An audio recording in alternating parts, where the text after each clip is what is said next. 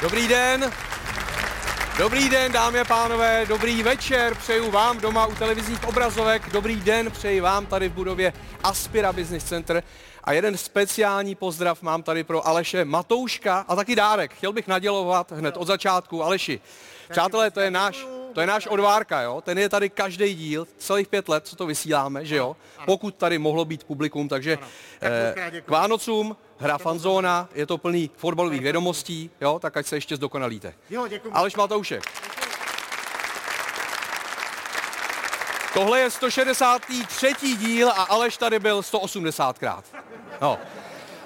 Přátelé, je tady někdo z vás, kdo o Vánocích nedostává dárky? Není. Tak je to tady podobné jako v Seville, hlavně se to tady týká dětí, především pro ty znevýhodněné. Fanoušci Betisu na svém stadionu poslední zápas před Vánocemi každý rok házejí plyšáky. Právě pro ty znevýhodněné děti, aby každý dostal o Vánocích aspoň jeden dárek. Víte, kolik těch plyšáků letos takhle bylo naházeno na hrací plochu? 19 000. Ano. O Vánocích se prostě dějí neuvěřitelné věci. Jako například, že papež se potká s Bohem. Samozřejmě se Zlatanem. Začíná vánoční tiki-taka.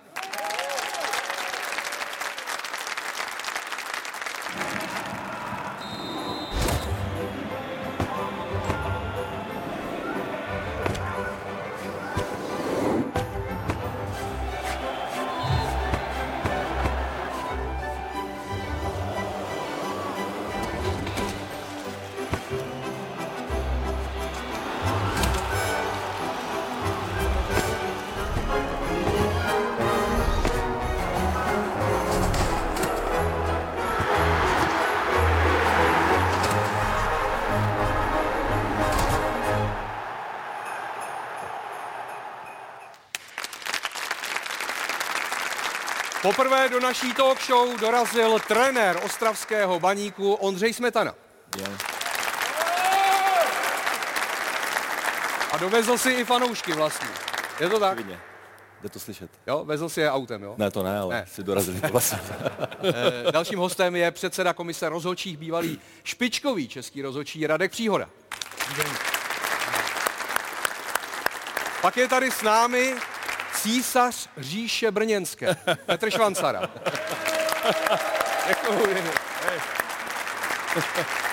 Řekl jsem něco špatně? Říkáš to čím dál tím líp, vole. Drž to, nekaz si to. Pak je tu s námi nejčastější host tiki-taka, vítěz ligy mistrů, mistr české i francouzské ligy, Vláďa Šmicer.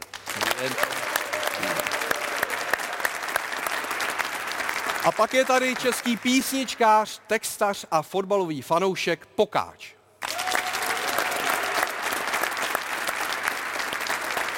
Já bych tady rád nejdřív vyřešil můj soukromý problém, jaký je rozdíl mezi písničkářem a zpěvákem. No tak většinou písničkář si ty písničky sám píše, zpěvák to neumí, tak mu je musí napsat písničkář, aby zpěvák pak mohl zaspívat. A třeba Marek Stracený nebo Richard Krajčo, to jsou teda písničkáři? Dá se říct. Dá se říct, ale všichni jim říkají zpěváci. Dobře, možná to může být, že i zpěváci umějí zpívat, což já neumím. Jo. Ale písničky si píšu. Jo. Ale když už jsi teda přinesl nástroj a máme vánoční díl, tak bych tě poprosil možná o takový jako hudební start. Máš něco, co bys nám chtěl zaspívat na úvod? No my jsme se bavili tam vzadu, Co byl jako tvůj největší třeba moment z roku 2021, na který nejvíc vzpomínáš? No musím říct, že vlastně tenhle rok se mi narodil syn, můj první vůbec, ale samozřejmě můj nejvýznamnější a nejdůležitější moment a největší zážitek celého roku byl gól Patrika Šika na Euru. Ano. Tak počkej, to musíme nějak probrat, vole. Přece nemůže být, vole, nic víc než narození. Já bych to nechal jako bez komentáře možná. Dobře, tak já to už to bylo řečeno, už se z toho nevylíže. Takže dáš něco o Šikovi, jo? A já právě v rámci jako těch oslav toho gólu jsem napsal písničku o Patriku Šikovi. Takhle, já myslím, že jsi vybral správný moment, protože Šik dává góly vždycky, ale tenhle víkend ten gól nedal. Jo, takže to je jako ideální moment. To jsem to zrovna trefil, já, i když jsem v létě napsal tady tu písničku o Patriku Šikovi, to bylo, když bylo rozběhnutý Euro a zrovna jako on to tam sypal a nám to hrozně šlo, tak jsem tu písničku napsal, vydal a hned 2 dny potom jsme vypadli. Jo. Takže teď je podobná situace. Tak, Leverkusen hrál hrozně, prohrál a Patrik Šik se neprosadil. Ideální, tak pojďme na to. Patrik Šik, to je pán, útočník z půlky ti, góla dá, da.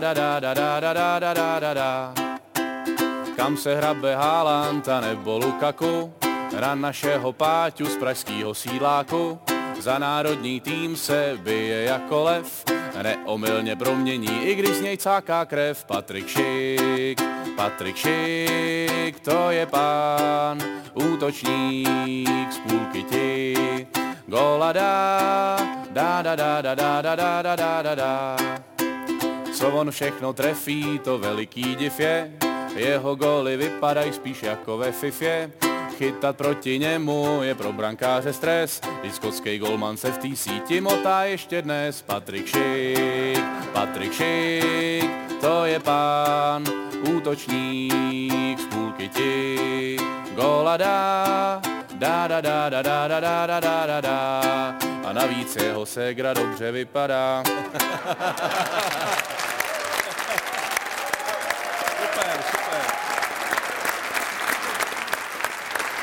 Ten poslední verš, ten se nejvíc líbil Švancimu. Bylo to výborný, musím říct, že to bylo výborný. Není tam nedostatek trošku to da? Nebylo by tak žádat, to je paráda. Ne? Tak každý si to může pak... Dobrý. To nechme. Hezký. Já si jenom přemýšlím, jak by to bylo o mně, ty vole, tak mě jako napadlo, víš třeba. No, Cibral zás. Pokáč právě to zadání měl a nic ho nenapadlo. Proto vystoupil se Šikem tady. No. Bylo to fakt hezký, fakt to bylo hezký. Děkuju. Děkujeme za tenhle úvod. Samozřejmě musím pozdravit našeho tradičního parťáka Milana Kounovského. Milane, vítej. Zdravím, dobrý večer. To je dárek. To je dárek. Máš dárek? Mám pro tebe dárek. Pro mě? Začneme Ano. dárkobraním. Ještě k tomu Pokáčovi, to má můj vnuk Maty, má na mobilu a já to slyším furt a je to fakt super písnička. Jo? No jasně. Já jsem si všiml, že si tady No, jsem si prospěvuješ. prospěval. No. Tohle bych ti rád věnoval, tam jsem dělal gólové půlstoletí a tam jsem dělal ilustrace. Tak Aha, tady děkuju. máš ode mě dáreček. Vánoce. Děkuju. Kniha na Vánoce, to prostě musí být vždycky. No a máme vánoční díl, tak musím tady pochválit naši paní produkční Denisu, protože tohle pekla ona, jo. Tiki taka perníčky. Ty už jsi měl jich pár, ne? 7. 7. Jak chutnali?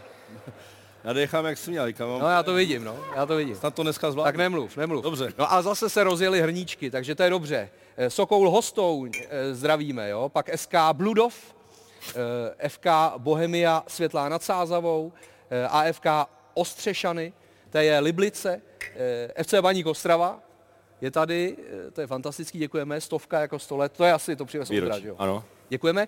Slavoj Kropáčova Vrutice, to je Sokol Všejany, to je Vendryně, Městský fotbalový klub Bruntál, Slavoj Kropáčova Vrutice, to už tady bylo, takže 2 hrnky mají dokonce, Kropáčové Vrutici.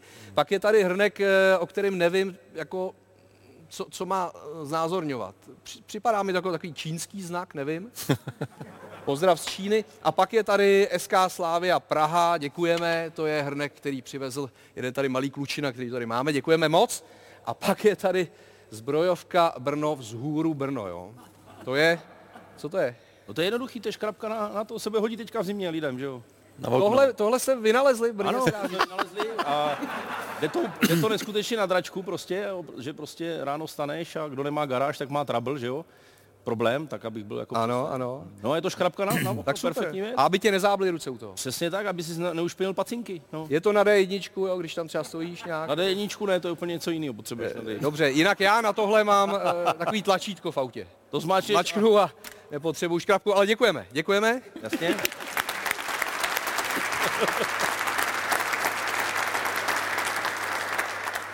Ondra se tady natahuje za sebe. Já jsem taky dovezl dárek nebo poděkování za pozvání, spíš nebo taky od Baníku. A je to nádherný kalendář, který Baník vyrobil pro příští rok. A každý měsíc vystihuje vlastnosti, věrnost, strategii. Je moc hezký. Samozřejmě myslím, že i k zakoupení si můžu udělat malou reklamu Baníku. Takže ten věnuju za Baník. No tak moc děkujeme, to si pověsíme v redakci. Zdravíme Ostravu a jsme rádi, že Ondra dorazil. Přeci jenom ta poptávka po hostech z Ostravy je veliká. Jo? A čekali jsme dlouho, je to dlouhá cesta. Tak jsem rád, že jsme se dočkali. Je to daleko. Je to daleko? Včera o poločase. To bylo ještě dál. Už jsem si tak jednou říkal, že asi se to bude rušit po zápase. To už bych tady asi neseděl, takže jsem rád, že to takhle dopadlo. Švanci by řekl, to nende zrušit. Ale já jsem na tebe zrovna o poločase myslel, protože jako 2-0 a smrdělo to, že to bude Pepa Melen, že dostanete rukavicu. Takže zaplať pámu, že seš tady a zaplať pámu za druhé poločas. Já musím vysvětlit pro mladší ročníky, co to je Pepa Melen, jako ta poznámka. Pepa Melen zpíval ne, 5 ne. Tak, ano. Jo. Ano. Ale ne každý to zná, ne každý si to pamatuje, tak musel jsem vysvětlit. Mimochodem, Ondro, mohl si včera porazit svůj velký vzor. Dá se to tak říct, že Jindřich Trpišovský je tvůj trenérský vzor? Jo, určitě. Trenér Trpišovský je můj vzor, to si myslím, že jsem to i v některých rozhovorech říkal nebo uvedl. Dneska trénuje evropský tým, Slavie evropský tým, to si musíme přiznat. Má velkou kvalitu a mít je takhle blízko nebo mít takhle na lopatě v poslední minutě a neporazit je obrovská škoda, takže jak si říkal na začátku, nebo jak jsme se bavili se Švancem, ještě ty pocity jsou smíšené, ještě to furt ta lítost a naštvanost než nějaká ta spokojenost z celkového toho zápasu nebo z té půl sezony je tak 50/50. Ne? Tak se pojďme podívat na to, jak jste je měli na lopatě, to znamená ozdoba 19. kola Fortuna ligy, utkání Baník Slavie, nakonec 3-3.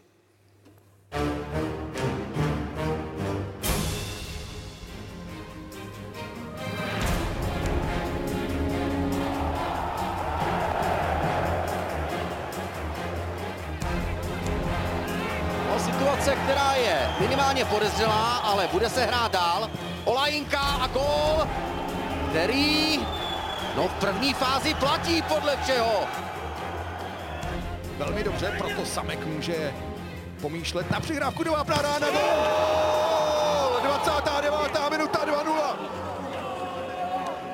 No a pochválit za odvahu je potřeba teď také domácího trenéra Ondřeje Smetanu, protože ten přichystal hned trojí střídání. Kolon letěl do míst, kde byl připravený Almáš, jeho hlavička, gól! Série Mandou se končí, tohle střídání klaplo bleskově.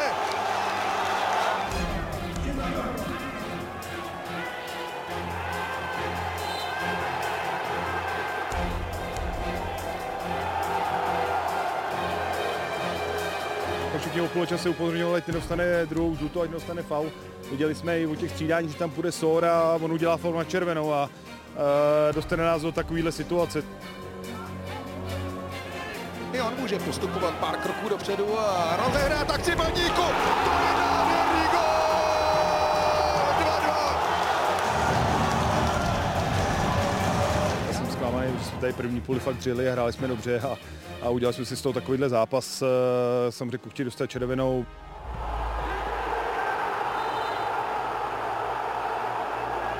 Přišel, viděl, červenal. Baník prostě chce 3 body. Almáš si proměnil, Baník vede 3-2.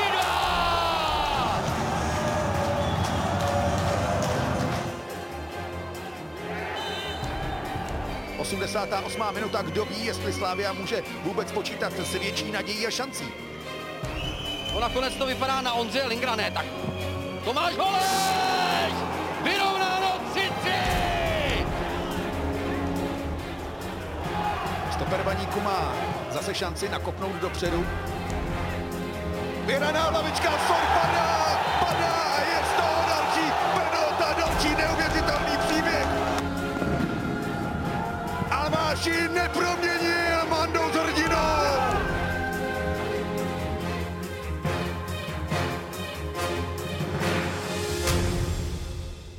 My samozřejmě ten bod musíme brát, protože jsme byli v 8 a srovnali jsme, Mandy nám chytil ještě penaltu, takže pro mě je to prostě zklamání obrovský.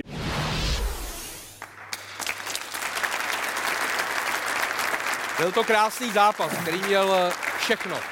Ale nakonec Baník nevyhrál, musíme říct, že prohrával 0-2, pak to točil na 3-2, opravdu obrovské drama, neproměněná penalta, k tomu se všemu dostaneme. Ale když se podívám na bilanci Baníku proti týmům top trojky, to znamená Sparta, Slavia, Plzeň, tak to byl 26. zápas, je tam 8 remíz, 18 porážek, skóre 18-56. Naposledy Baník porazil někoho z těchto nejsilnějších v roce 2018, bylo to Slavia 2-1. Tohle všechno, když tady takhle na tebe vychrlím, tak mrzí tě to o to víc, jako je to o to víc frustrující, že jste byli takhle blízko. Tak samozřejmě nejde úplně, že jsme neporazili Slávy, ztratili jsme 2 body jako proti každému jinému soupeři, ale bylo by to o to prestižnější nebo krásnější tečka toho podzimu a už se to možná taková příležitost zase dlouho nemusí opakovat. Tomu zápasu vlastně chyběli jenom ti lidi a myslím si, že by to byl parádní zápas. No. Vláďo, kde to Baník ztratil? Ztratil to až při té poslední penaltě v posledních vteřinách, anebo když vedl 3-2 a měl o dva hráče navíc na hřišti, že třeba slávistům neměl vůbec půjčit balón? No tak jako ono přece jenom i ke konci, když hrajete proti 8-9, tak nějaké takové tak nejistota tam je, i když byli v euforii z 2-0 na 3-2, měli to všechno prostě pod kontrolou. Potom Slavie udělala ten trestňák trošičku, tam samozřejmě to byla chyba, asi takovýhle faul dělat zbytečně proti 8, to byla škoda, ale potom měli penaltu v 94. 3. Tak tam je ta chyba, no, tu penaltu měli proměnit, to je jasný, no. V takovýhle moment, tu první bylo vidět, že si vybral stranu, nevymýšlel a dal do toho ránu, přesně věděl, co chce udělat. U té druhé se mi zdálo, že nevěděl, už šel nejistě, už ten rozběh měl takový polovičatej, už to nebylo ono, takže tam bylo vidět, že asi pracují nervy. Mě by zajímalo, jak to vnímá fanoušek Sparty, když hraje Baník proti Slávii. No já jsem, tohleto konkrétně jsem někdy zhruba v půlce, jsem koukl, jaký to je stav, jestli třeba ta Ostrava jako netrápí tu Slávy, viděl jsem, že to je 0-2, tak jsem si říkal, že to je ztracený. A pak jako o 3/4 hodiny později jsem zase jako zapnul ten live a viděl jsem, že to je prostě nevím, 3-2, 3-3, tak jsem si to jako zapnul ten přenos a na posledních 5 minut zrovna i s tou penaltou. A tam si chtěl, aby to ten Almáši dal, nebo spíš ne? Já myslím, že asi jo, tak ať trošku stáhnem jako Slávy, takže jako pochopitelně jsem chtěl, aby to dal samozřejmě. Musím ocenit tedy ten tvůj svetr, evidentně vánoční. Kde jsi ho sehnal? V obchodě. To mě čeče nenapadlo. A byl to nějaký jako vánoční obchod, nebo jak tě to napadlo si to dneska zrovna vzít? To byl tak naprosto standardní obchod s oblečením, kde si jako vybereš a jo? Vyzkoušíš, to je, tak si to koupíš, zaplatíš. No, zaplatíš. A tam jsme koupili tohle, protože, a dneska mi bylo řečeno, že to bude vánoční díl, ale čekal jsem, že všichni tady budou vypadat tak, jak já. To jsem teda... Já se právě omlouvám, že jsem si nevzal nic s kačerem, mě to jako neseplo. Ale máme tady stromeček. Ten dovezl Petr. Petře, co to umí všechno? Umí to perfektní věc, dívejte se, připrav se, pozor, je to tady. To je nádherný. Jsou Vánoce, děcka. Klid. A kde, tohle se taky dá koupit normálně, jo? Tohle je svetr vánoční, vy tady tohle nosíte, vole, jako Spartani nosí tohle na Vánoce. Já nevím, no. Ale počkej. Pokáč volal, jestli si může vzít něco vánoční. To nemá s Vánocama co dělat. Je to má vánoční. Kačer Donald, nebo co to je za... Má vánoční Kačer čepici, Donald? ale... Že má vánoční čepici, má. Ten Donald. A vločky to má. Ale je pravda, že jsme si mohli jako udělat z toho jednou besídku takovou nějakou vánoční, že jsme mohli každý přijít s nějakým vánočním motivem. To si myslím, že to je dobrý nápad. Tak za rok. Za rok jsme něco takového mohli udělat. Já bych se vrátil k tomu zápasu, jestli dovolíte teda. A půjdeme jako po pořadě. Tak gól Ivana Šrance a přezkum Olajinky, jestli vybíhal z vlastní poloviny nebo ne, ale tam musíme říct, že vzadu ještě stál, to pak uvidíme v té opakovačce, Defe. Takže to bylo správně posouzeno z mého pohledu a Radka se zeptám, jestli i z jeho pohledu, jestli prostě ten Defe byl klíčový faktor té situace, že o offside se nejednalo. Jo, je to tak, jak říkáš Petře, tady to rozhodčí posoudili velmi dobře a je to...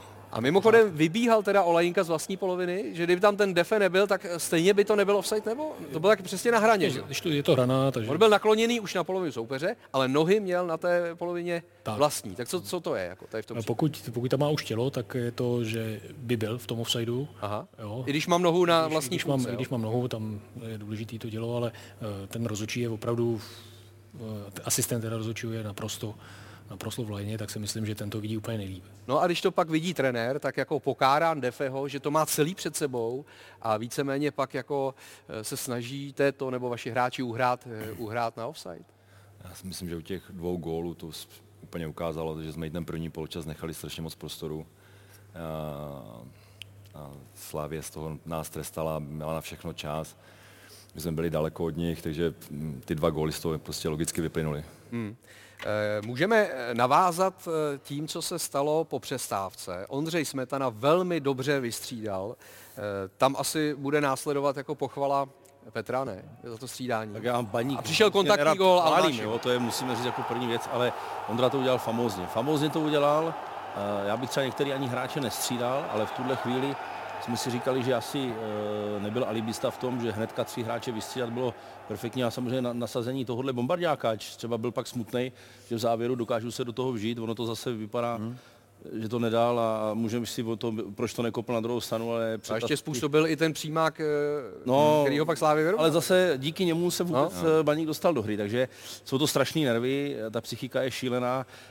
Podle mě si to vzal ale logicky, protože 2 góly zdál, chceš zaprvé dát hat-trick a ještě to okořenit. A ty jsi mi to jako předběh, jo? Já se k tomu dostanu. Já teď pochvala, takže pochvala za střídání. Tak určitě, tak trenéři, kteří střídají a nejsou alibisti za stavu 2-0 a prostě změní i strategii. Mně se zdálo, že se to dostali víc do stran a tak dále. Slávy je prostě samozřejmě pak vyloučený, ale ty 3 střídání, to je super, to není alibismus. A přitom Pokáči to je klasická Caplárova pásne.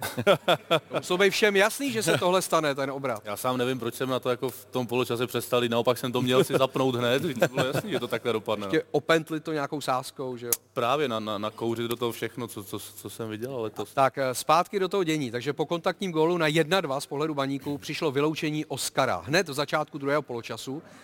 A my si to můžeme pustit.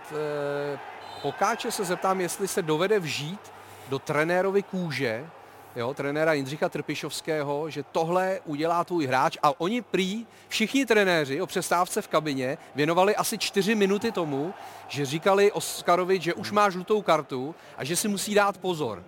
A on 4 minuty na to, po začátku druhé půle se nechá vyloučit. Navíc to byla přímá červená, takže ten trest pro něj bude ještě větší. Tak někde po internetu koluje video, jak José Mourinho vypráví, že měl Mária Balotelliho a ten měl taky žlutou kartu a že celý jako z 15 minut, 14 minut o pauze mu říkal: Mário, máš kartu, nemám útočníky prostě, nefauluj, buď to jedu všechno to a bohu máš 46. minuta Balotelli.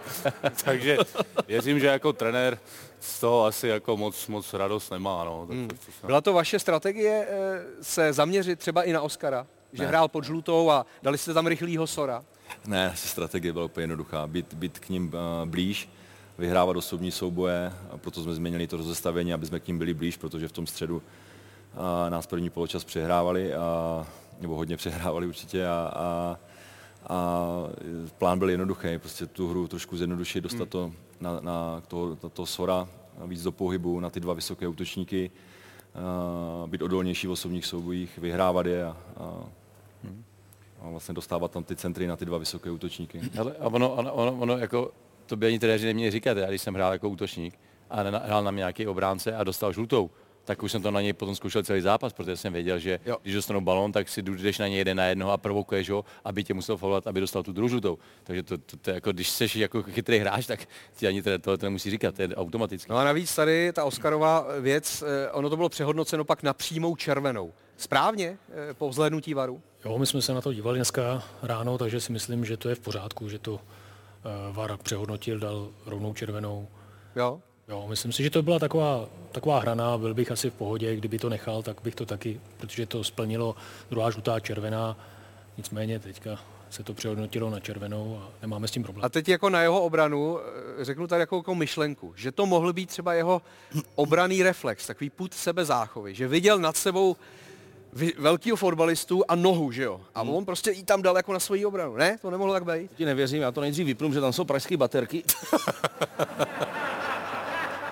Ale to nezhoří tady, přece to tady stálo nějaké lové. Vy máte v Brně lepší, jako jo? Ne, blíká mě to hodně do očí, nevím, jak Radek, on má 4 dioptrie. Jak dělal toho rozhodčí. Ten je ideální k VARu.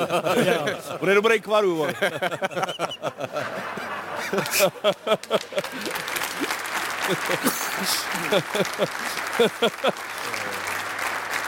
Hele, já ti tohle nevěřím, já budu stát za tím, že to Oskar chtěl, že prostě byl naštvaný a frustrace nějaká, byla tam reakce, jenom doufám, že Vercajk je v pořádku. No. Ne, hele, on tu nohu nemusí zvedat, hele. A teď jí nasvalí tam... No ale vidí nad sebou frajera, který ne, nemůže dupnout, ne? Ne, jasná červená. Ne, to... A já ho nijak nehájím, jenom mi to napadlo, víš, jestli to... Ne. No nicméně, pískal Dalibor Černý. Pro něj to byl 11. zápas v životě na prvoligové scéně. Jestli se nepletu, tak on začínal na listině druholigových rozhodčích dokonce tuhle sezónu. Takže prostě jako neskušený na takovýhle zápas. Cítil si riziko, nebo ne? Jste ho na to nominovali? Tak riziko tam bylo, šli jsme do určitého rizika, nicméně jsme toho Dalibora sledovali celou podzimní část, tak jsme se na ně byli několikrát podívat, volali jsme mu po zápase, před zápasem, rozebírali jsme to na miniseminářích a pak jsme si řekli, že mu šanci dáme. My už jsme před nástupem říkali, že se budeme snažit najít nový tváře, nový rozhodčí, ono to neuděláte hned. Jsme tady 5 měsíců a dneska byli fanoušci chtěli, aby se všechno změnilo. To je běh na dlouhou tráť. Máme vytipovaných dalších 7 nových, který si vezmeme z MSFL, z ČFL. Takže věřím tomu, že se nám to během těch 2 let až 3 dokážeme obměnit tu listinu tak, aby to bylo komfortní pro všechny a zrovna tady toho kluka jsme si vyhlídli a myslím, že se to povedlo. No, předvedl fantastický výkon. Souhlasíte se mnou nebo udělal nějakou třeba chybu? Ne, jako já jsem rád, že jako prostě jsme schopni ještě najít nějaký mladý rozhodčí, který se to neleknou, který i přesto, že začínají zvládnout takovýhle utkání, myslím, že to zvládnou velice dobře a to, že si někdy udělá chybu, tak si myslím, že bychom to měli akceptovat, že ty kluby by měly být pokorný a vědět, že prostě teď je trošku nedostatek rozhodčí, protože někteří museli odejít, protože jsme věděli, co dělali, tak to už víme, který odešli a samozřejmě teď to chce trošku trpělivosti a věřit těm rozhodčím, že když udělají chybu, že ji dělají z toho, že to prostě, že to byla chyba nechtěná. Měl by to těžší včera, kdyby bylo plno? Zrovna v tom vítkovickém prostředí plného kotle baníkovského, no? Já musím říct, jako vůbec nechápu, proč někdo jako jde dělat rozhodčího, jako za Tak teď si Radkovi strašně moc pomohl. to by mě jako... Jako teď to je jenom o tom, že tam prostě na vás prostě nadávají ty a pak i tam ty a pak prostě jako nevím, koho to napadne to dělat, jestli se můžu rovnou zeptat, když jsme tady u toho, co je ta motivace zatím stát se tím rozhodčím vůbec. Tak ono, já to řeknu takhle, ono ta doba i zhrubla, jo. Je to hrubší, ty lidi jsou víc agresivnější než to, co bylo. Na druhou stranu rozhodčí patří k tomu fotbalu, jak Šmíca hrál všude v zahraničí, ví, že jsou to respektované osobnosti někde a my to musíme tady vybudovat. My musíme změnit tu kulturu vůbec a aby ty hráči, trenéři, realizační tým, aby jsme se navzájem respektovali a tady musíme začít, pokud na to budeme jenom všichni nadávat a hromadně, tak to nikdo nikam neposune a může tady sedět. A nesmí mít 4 dioptrie jako já. Já ti vysvětlím. Hele, tak jako třeba jsi malý kluk a koukáš se na fotbal v televizi a líbí se ti Ronaldo, tak někdo na ten fotbal kouká, je malý kluk a líbí se mu ten rozhodčí. No, že má prostě tu moc, nebo moc, jsem řekl blbě, že má tu možnost prostě být mezi těma hvězdama a dělat toho rozhodčího. Já si myslím, že to jako je docela jako vábivý, jako jo, že to není vůbec špatný. Nebo jsi malej kluk, díváš se a jako vidíš třeba rozhodčího Berbra, že jo? Takže bych chtěl jednou bejt. Ale ono se to posunulo. Máš mít se pravdu, jako mě ve 13 by to nikdy nenapadlo v té době. Mě to napadlo až po 20. Ale dneska se hlásí 13letý, 14letý kluci a chtějí to dělat, jo. Ten posun, že asi možná je to pravda. A Ondro, ty jsi něco chtěl? Ne, já musím uznat, že samozřejmě ty emoce na těch hlavkách nejsou vždycky správné a to by se taky mělo zlepšit, to musím uznat. Ale chtěl bych pochválit všechny ty rozhodčí, nejenom hlavního, protože i u nás na té léně nebo 4. rozhodčího, jak komunikovali a jak to zvládli, to nebylo to jenom o něm, bylo to o všech 4. Tak pojďme si dát krásný gól Filipa Kaloče, gól na 2-2, protože to byl zase úžasný okamžik tohoto nervy drásajícího duelu. Je to 21letý, vlastně spíš defenzivní záložník, dal svůj teprve 2. ligový gól v životě. Po tomhle, co předvedl, bude mít na jaře příkaz střílet častěji? Tak on má příkaz střílet častěji, akorát mu to někdy, my máme za tréninkovým hřištěm autosalon Peugeot a On si se vysílet Peugeota, viď? A často mu ty balony končí tam, takže... Ale ne, on to, když to trefí, tak to má i na tréninku. To je ještě dobrý autosalon. My jsme na Žižkově měli Václavák. Za bránou hned. Ne, ale má to, musí střílet častěji a myslím si, že i tím věkem, těma zkušenostma se do toho bude dostávat určitě častěji. Další vyloučený, kromě Oskara, byl Jan Kuchta. Můžeme si to připomenout. Slávia tedy od té chvíle už hrála o 2 muže méně. On na lajně ještě se snažil zaskočit za Aleše Mandouse. Otázka je, Vláďo, nemohl to Aleš Mandous jako ještě chytit, vyrazit tu hlavičku? Ne, ten balon už je za ním.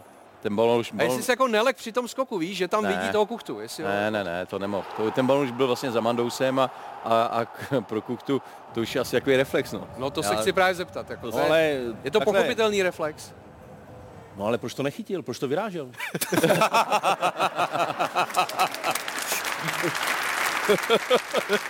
Tak jo, tady Mandou za to nemůže, ale proč to Kuchta vyráží? To je chyba. A nemohl to třeba vyhlavičkovat?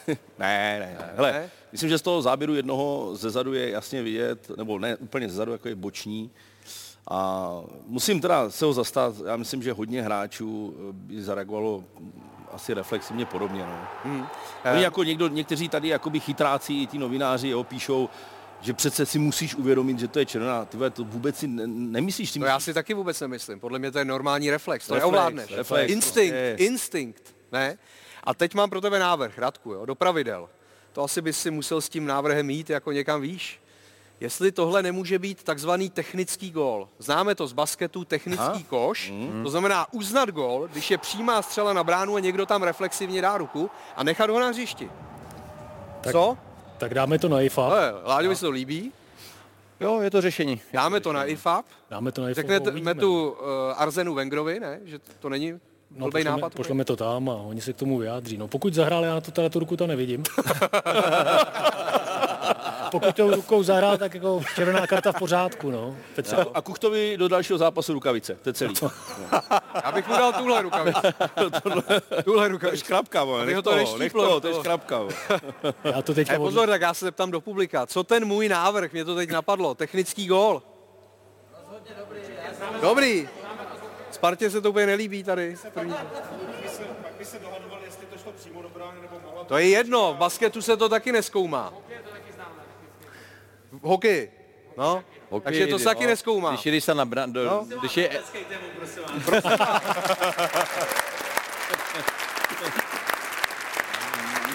A já, člověče, vidím, že se to lidem líbí. Že to byl docela dobrý nápad. Jestli mile překvapil, je to dobrý nápad. Petře, tak to tam dáme. Dáme to tam. Navrhnem to. A ten český rybník aspoň. No, to nejde. Jo, aha. To k tomu říct, Petře, jsi genius. Děkuju.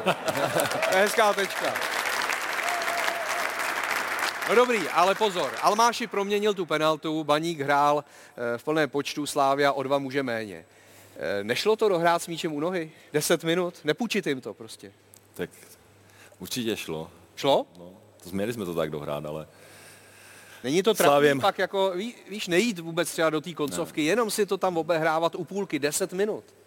Tak myslím si, že to nebylo zase tak jako od nás dlouhavé, nebo tam jde o to, že asi ten respekt té Slávy jsme měli i za toho stavu, jo, že pořád jsme měli strach, že pořád jí může vyjít nějaká akce, takže jsme se logicky nějak zatáhli, když místo toho, aby jsme pořád presovali, dostupovali a nenechali je hrát, ale prostě asi z toho respektu k té Slávy jsme tak nějak cukli a za to nás potrestalo. Tak teď si dáme ty 2 závěrečné sprchy pro Baník. Nejprve vyrovnání Tomáše Holeše. Musíme ho vyzdvihnout, protože on dal 2 góly v tomhle zápase, jeden levou, druhý pravou a asi to byla jediná možnost, jak Slavia mohla vyrovnat z přímého volného kopu. Petře, je to tak? Je to, já se omlouvám, ale to nemyslím fakt nějak blbě. Já pořád se směju tomu, jak tam leží chudák za tou zdí a vlastně stejně padl gól, že to jako nechápe, ale dobře zvolený, kdo bude střílet, protože Holeš předpokládám, že má fakt jako jak má tu postavu, tak tu střelu má prostě fantastickou a dobře se na tom prostě kluci domluvili a tím, že tam nebyl Stanču, tak si myslím, že to v tu chvíli žádný top exekutor, možná Linger, by si to vzal jako tady to přes tu zeď, takže z tohohle, nebo si na to prostě v tu chvíli nikdo nevěřil, tak to vyřešili velmi dobře, no a ono to možná nevypadá, ale ono to byla strašná rana. Pak, který Almáši neproměnil tu... Nebyla, pardon, že to ani nebyla právě taková rána. Nebyla, jo? Ne? Pozor, to ještě tady to je skákalo, sport. ještě to trošku To není sport, to je normální debata se mnou, že jo. Takže podle tebe to byla strašná rána, podle Ondry to byla spíš taková šmudla, jako ne? No, jako strašná rána to nebyla, trošku to skákalo, brzdilo to tím skákáním, trefil to přesně k tyči, taky. Protože já se nemyslím, že to bylo úplně k tyči, dívej. Podívej se. Toto přece není úplně k tyči. Tak v tom případě máte Línyho golmana.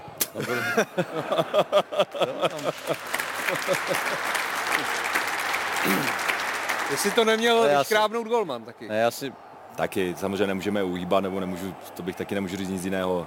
I z té vzdálenosti takovou střelu Buďa by měl chytit, to samozřejmě ví on, ale podržel nás v jiných zápasech i v tomhle, to prostě fotbal je o chybách. Ale Almáši pak neproměnil penaltu. Vláďa ví, co to je tlak při penaltě, že jo? Když si kopal v penaltovém rozstřelu finále Ligy mistrů. Ale Almáši způsobil tu situaci předtím. Myslíš si, že se to v něm trošku mlelo v té hlavě, že si to tam jako promítal, nebo ne? Tak asi věděl, že ten faul neměl dělat, že to bylo zbytečný, protože opravdu to nic neřešilo, tam nebyla nic, jaká závažná situace dál, tak to měli jako vyvarovat se těch chyb, bylo jasný, že Slavie může dát vyrovnat jenom ze standardní situace, z ničeho jiného. Takže tady těch...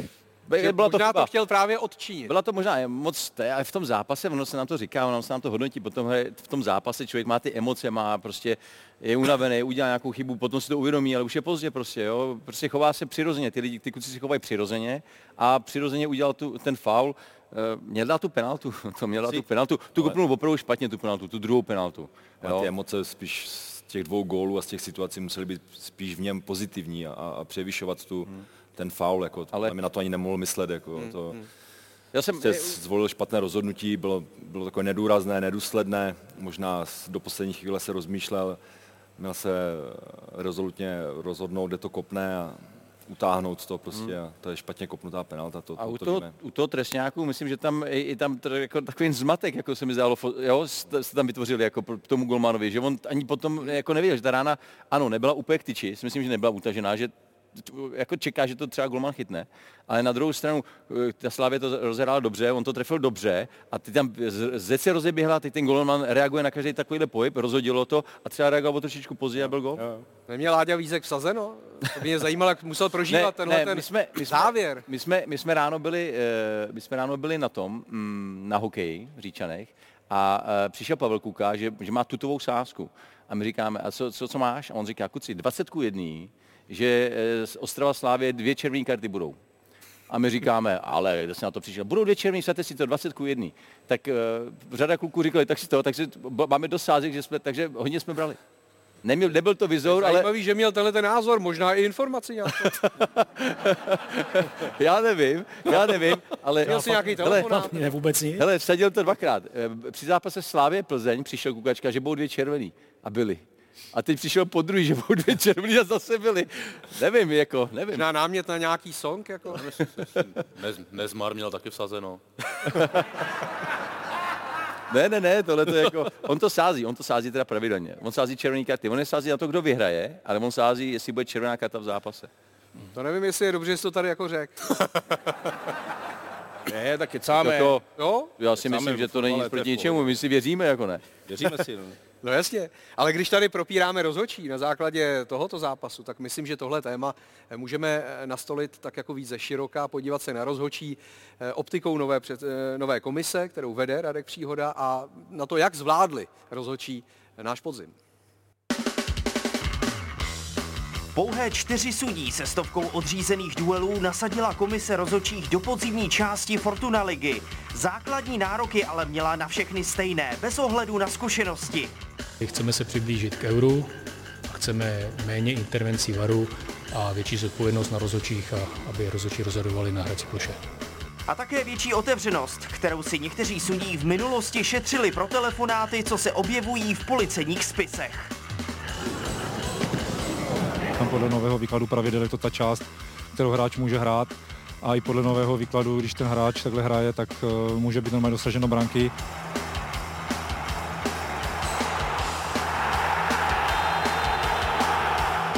Následně jsem dostal pokyn, ať si jdu celou situaci ještě jednou zkontrolovat k monitoru a došel jsem k názoru, že došlo k podražení, myslím si, že pana Dočkala, který nehrál míčem a podrazil útočícího hráče.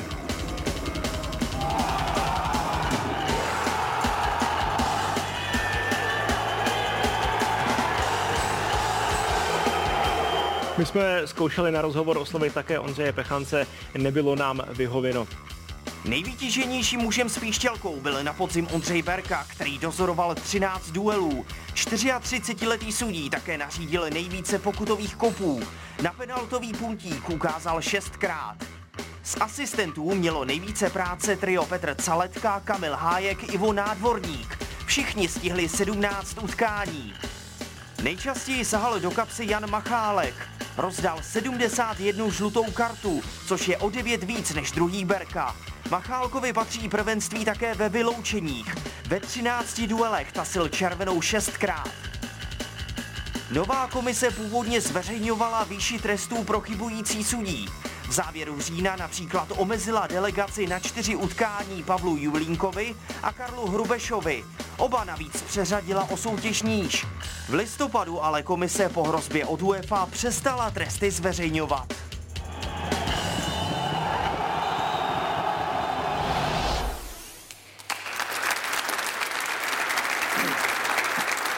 To opravdu přišla nějaká stížnost z UEFA, že se nesmí zveřejňovat tresty pro rozhodčí? On přišel přímo e-mail, my jsme to čekali, že to přijde, otázkou bylo kdy, ale my jsme chtěli začít s tím, že jsme to chtěli otevřít, říkat, ukazovat, aby si lidi nemysleli, že se tady něco tutlá, takže jsme to vyndavali, vydrželo nám to asi do 10. do 11. kola. Někdo poslal e-mail zřejmě z České republiky na UEFA, tak nám napsali a my jsme slíbili, že od listopadu, že to nejdřív vysvětlíme na tiskovce, což jsme udělali, že od listopadu nebudeme zveřejňovat a tam jde jenom o ty počty. Jo. Můžeme říct, ale jaký je důvod? Jako, proč nemůžu říct veřejně, že dostane 2 zápasy nebo 4? Je to v té konvenci UEFA, oni pokud ji nebudeme respektovat, tak můžeme přijít o nějaký peníze z UEFA. Jo. Můžeme říct, že má omezenou delegaci, to můžeme říct, ale nemáme říkat počty, jestli to je 1, 4, 5 zápasů, ale dá se to vyhledat. Jo. Ten, řekneme omezenou delegaci, tak ten, koho to bude zajímat, tak uvidí, že třeba rozhodčí XY nešel 5 kol nebo 3 kola, takže dá se to. No. Musíme respektovat, jsme prostě pod UEFO a k tomu musíme respektovat a byla jenom otázka času. No. Teď jsme v nějaké situaci, kdy se dennodenně zveřejňují odposlechy ze spisů a také přepisy textovek a z různých aplikací. V té kauze Roman Berber a spol, Roman Rogos. A třeba Ondřej Berka, který pískal nejčastěji na podzim, tak tam je také zmiňován. Třeba vím, že tam bylo řečeno Berbrem směrem k Nezmarovi, že po nějakém zápase, shodou okolností to byl zápas Baník Slavia, takže Berka byl OK. Tebe zajímá, v jakých souvislostech tam ti současní rozhodčí jsou zmíněni? Jako zabýváš se tím? Ale já to řeknu takhle. My jsme před sezónou vyřadili z profesionálního fotbalu 12 rozhodčích a 16 delegátů. To nikdo neudělal tady.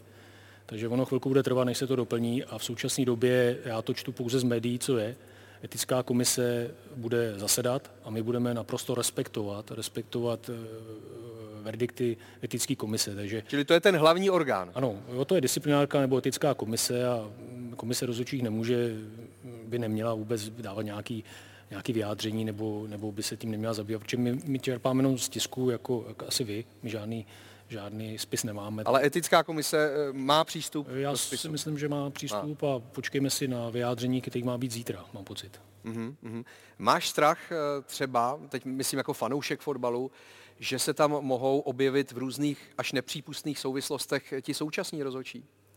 Že my nevíme všechno, že ten spis má asi 1800 stran. Já žádný strach nemám, já jenom doufám, že to bude prošetřeno, vyšetřeno a potrestáno, když bude potřeba trestat, takže to bude potrestáno. To je jediný, kudy vede cesta za mě, takže prostě každý je strůjcem svého štěstí a jestli tam prostě bude uveden a nechoval se tak, jak má, tak myslím, že bude potrestaný. Tady někdo couvá, ne? Ne, já se omlouvám, já jsem nechal zaplet telefon. Máte takovýhle zvonění, jo, Brně? Ne, já mám být takovýhle. Aha. Když někdo lžeš, mi co? Ty si vždycky... Ale já nevím.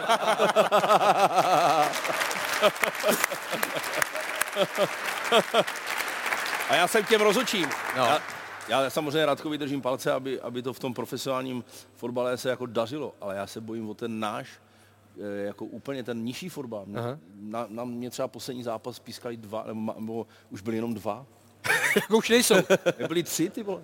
Tak on tomu pomohl teď Pokáč, že jo? To mával se zeptal, prostě, proč se někdo dělal rozhodčí. To mával prostě někdo, kdo tam prostě zrovna jako byl. Oni se teda ptají, jestli tam je někdo zrovna na fotbale z rozhodčí.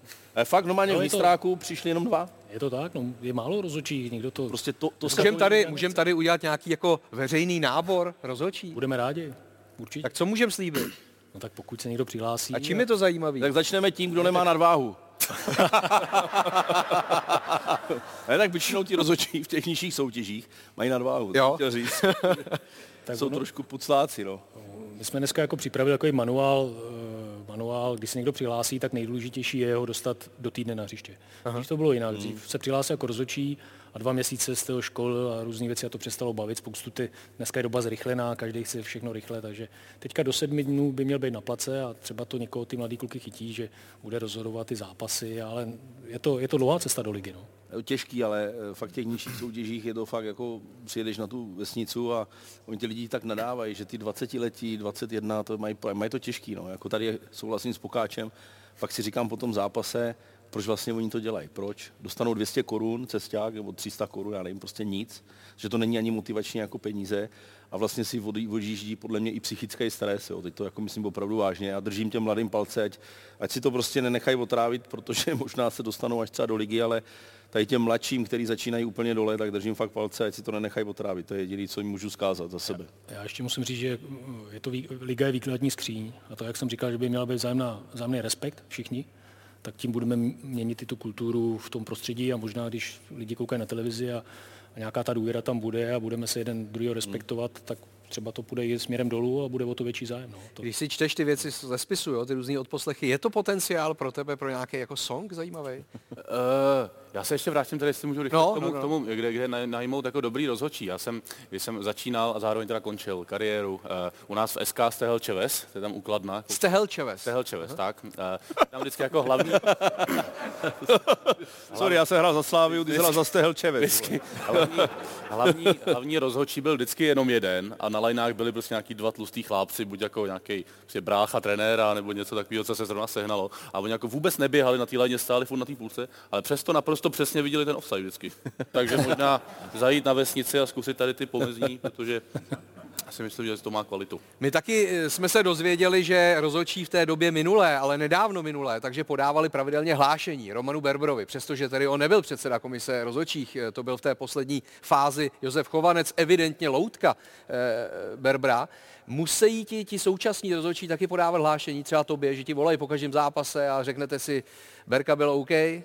Ne, my jsme si rozdělili první a druhou ligu, protože my chceme, aby my jim voláme před zápasem, že chceme povzbudit tomu Černému, jsme zrovna volali, věděli jsme, že ten zápas je velký, to jako v Ostravě se dobře nepíská, když je plný stadion, je to velký tlak, takže voláme před zápasem, chceme je povzbudit a oni mají zapovinnost zavolat jak hlavní rozhodčí, tak delegát první ligy, buď volají mě, a druhá liga volá kolegovi a po 2 kolech si to prohodíme, že mě volají kluci z druhé ligy a zase někomu jiný z první ligy.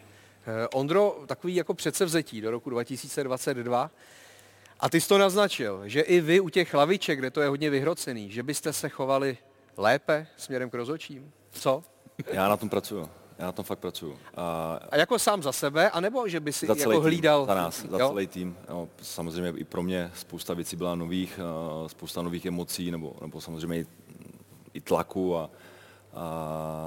Takže každý chceme vyhrát, nebo chceme být úspěšní, takže samozřejmě i my vidíme fauly pro nás samozřejmě a tady ty situace v náš prospěch a zbytečně se stresujeme, odvádíme pozornost od té hry, takže i za mě samozřejmě jednoduchý nebo jednoznačný cíl nebo úkol být klidnější a zachovat ty emoce v průběhu toho zápasu a soustředit se víc na tu hru. To je pro mě úplně takový jako dojemný tady. Pust ten stromeček. Já bych to chtěl hlavně po tom, co říkal Ondra, pustit... Dej to i s muzikou. Pro 2 frajery, jo, bych to chtěl pustit. Pro pana Petra Radu a pana Svědíka ze Slovácka. Máte to i s hudbou. Klid, hoši, klid. To je hudba, kterou složil Pokáč k tomu. Poslouchej, pš. To nikdo neslyší. Neslyší to nikdo. To je nádherný. Nádherná tečka první části. Taková vánoční tečka plná optimismu směrem k rozhodčím. Za chvilku jsme zpátky.